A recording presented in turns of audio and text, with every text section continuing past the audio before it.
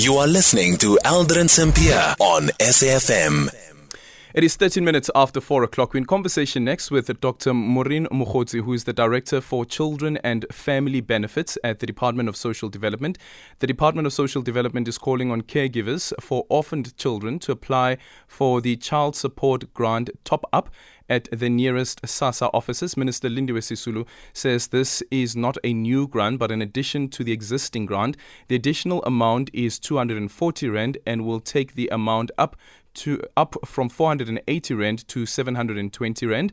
Caregivers will have to give proof that the child is orphaned by producing a death certificate.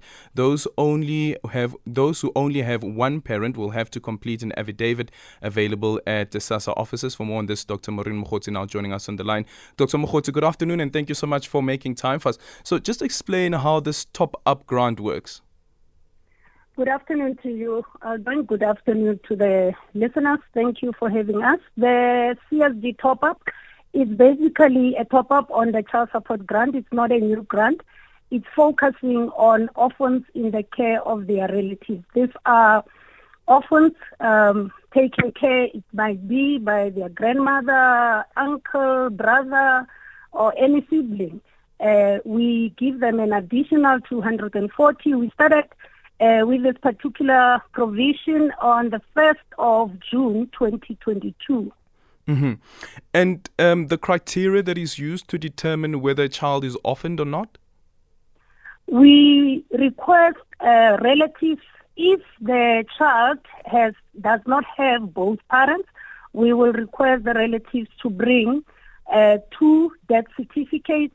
Basically, maybe before I say that, this is not a new grant, so all requirements of CSG top-up apply. So we are just saying that on top of all the requirements of CSG, we will request them to bring 2 death certificates. However, we acknowledge that in some cases, the relative might not know the whereabouts of the father. They might not have seen the father. They might not have seen, or they do not even know the relatives. In such cases, we say they need to complete an affidavit at SASSA. So they don't have to go to police station. SASSA, we have a SASSA affidavit. So when they visit our offices, they can only bring that particular death certificate, and also we will request them to fill that particular affidavit. Okay. And then when it comes to a single parent, does it mean that the child who is living with a single parent can also qualify for a top-up? Remember, this particular provision is for orphans. That is why in this one we are not using a primary caregiver, because a primary caregiver includes a parent. In this case, we, according to Children's Act, an orphan does not have parents. So a single parent will not qualify. They will qualify if their means test, they are earning less than 4,800. They will qualify for the normal basic social child support grant. Mm-hmm. Now, how is this different to the foster care?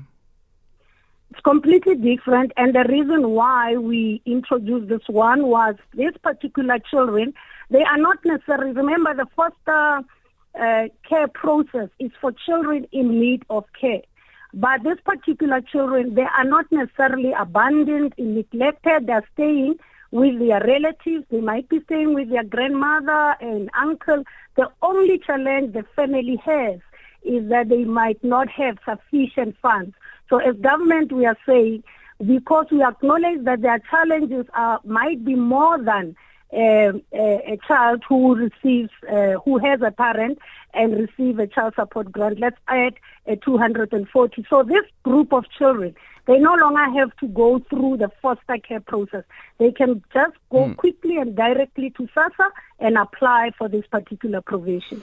But that means because the foster care is it 1,070, if I'm not mistaken, just above 1,000 Rand. And yes. this is now 720. But essentially, you're taking care of children who both don't have parents. So why is there different criteria being used? Criteria, the two policies are completely different. Remember, the foster child grant comes after the foster care process. Yeah. And normally we say that the foster child grant is a welfare grant.